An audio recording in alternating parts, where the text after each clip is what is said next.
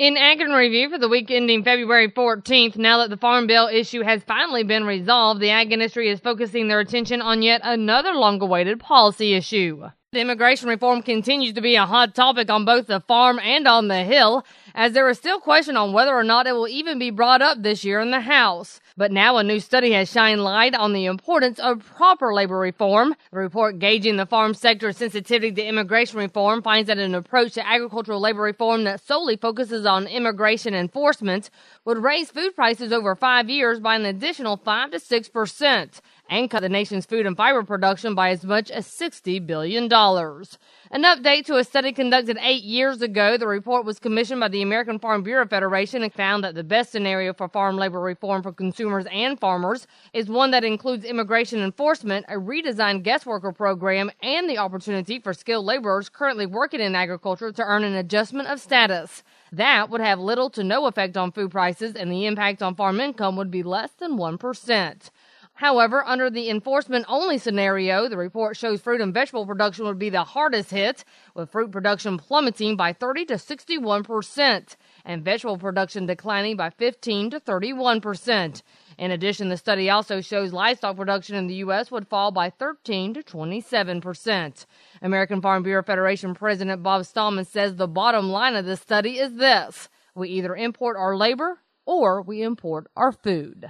And now time for some good news, as Randall Wiseman spoke with the chairman of the U.S. Meat Export Federation regarding beef exports. We all know beef exports have done fantastic the last 2 years. Actually, go back to 2012 when we talked about how great they were then. 2013, first 11 months, just continued, didn't it? Yeah, by the end of November, we had already eclipsed the value of the 2012 record that we saw. We're pretty sure that we'll exceed $6 billion of meat exports, red meat exports on the beef side in 2013. What do you contribute a lot of that to, then? Well, I being chairman of the MEF, I'm going to contribute to what we do. I mean, the mission statement of putting red meat on the world's table. But I think, it's the product that we here in the United States produce, a safe, wholesome product that we eat, that we know is safe, and that we put a face on that we can export to our customers overseas. Obviously, you all do a lot of work, and we're talking beef, but that goes with pork. I mean, you all, yes. In other words, U.S. Meat Export Federation, you all represent so many facets of the ag industry. We do. I mean, we represent beef, pork, and lamb, but then there's also a diverse membership of 9 sectors that we represent. I mean, corn, soybean, farm organizations, farm supply service organizations, packers, exporters, 9 diverse members all coming to one, as I said, to put red meat on the world's table. Fantastic. Of course, when it comes to beef, a lot of folks think about a lot of other countries out there. Let's start with one. Let's start with Japan. We realize that it has been a big country for us as far as exports for many, many years. We got good news from them in releasing that 30-month restriction. Are we continuing to do more over there? Oh, most definitely. We've seen exports to Japan up over 50% this year, as you stated, since we released 30-month and under there the first part of February. We will exceed pre-BSE levels here next year. So I think that is huge of what we've done there, and continue to work there. And, I happened to be in Japan this last summer, and, still very savvy. They love the consistency of the product that we get them. They love the taste. But it's a competitive market out there. There's a lot of other countries that want to get in there.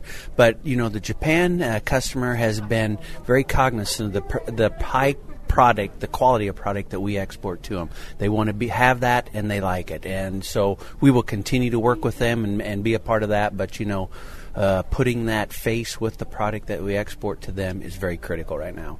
Let's jump to another country. What about China? They are a country where we seek very diligently, I guess you could say. We've been out of China since 2003, the BSE issue.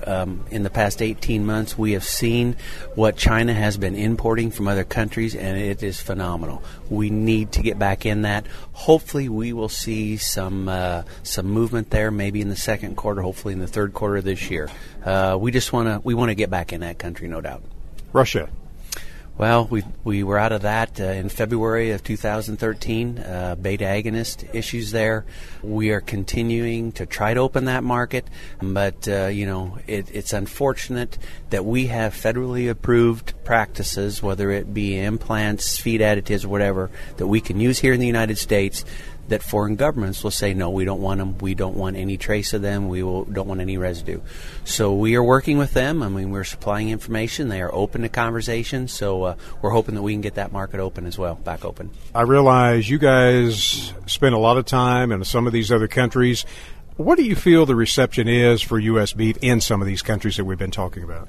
Oh, it's tremendous. Any trade missions that I've been on or promotional activities, and I've been on quite a few with MEF, every country is very receptive of it.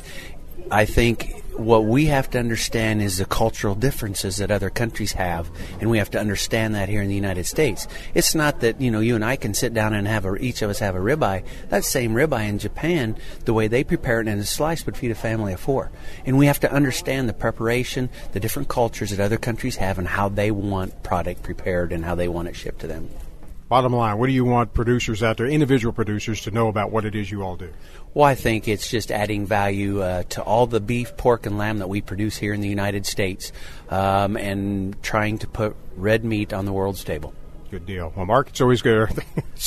Mark, it's always good to talk with you about these type of things. Now, obviously, USMEF, if they'd like more, you do have a website they can get it, right? Yes. You can go to usmef.org, and there's a lot of information there. And, any producer that would like to attend a meeting or want more information, contact them in Denver or contact myself. My email is on there, too, but we do whatever we can. As we wrap up for this week, we go back to the immigration issue with these thoughts from Everett Griner. Now here's a feature 4-page article about illegal immigrants and the job they take away from American workers. What I read was domestic, construction, and farm workers, mostly farm workers. Now whoever wrote that article didn't do a lot of research. Most field workers come from Mexico. They don't replace Americans. They do the work Americans won't do.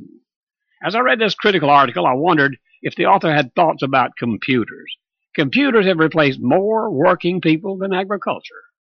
Those were jobs that Americans did do and depended on, and they'll never come back. They'll continue to disappear. Meanwhile, half the food we consume is handled somewhere along the way by a migrant worker. Those who constantly harp about migrants, I'd suggest you just wait. Maybe somebody will develop a computer that can pick beans and tomatoes.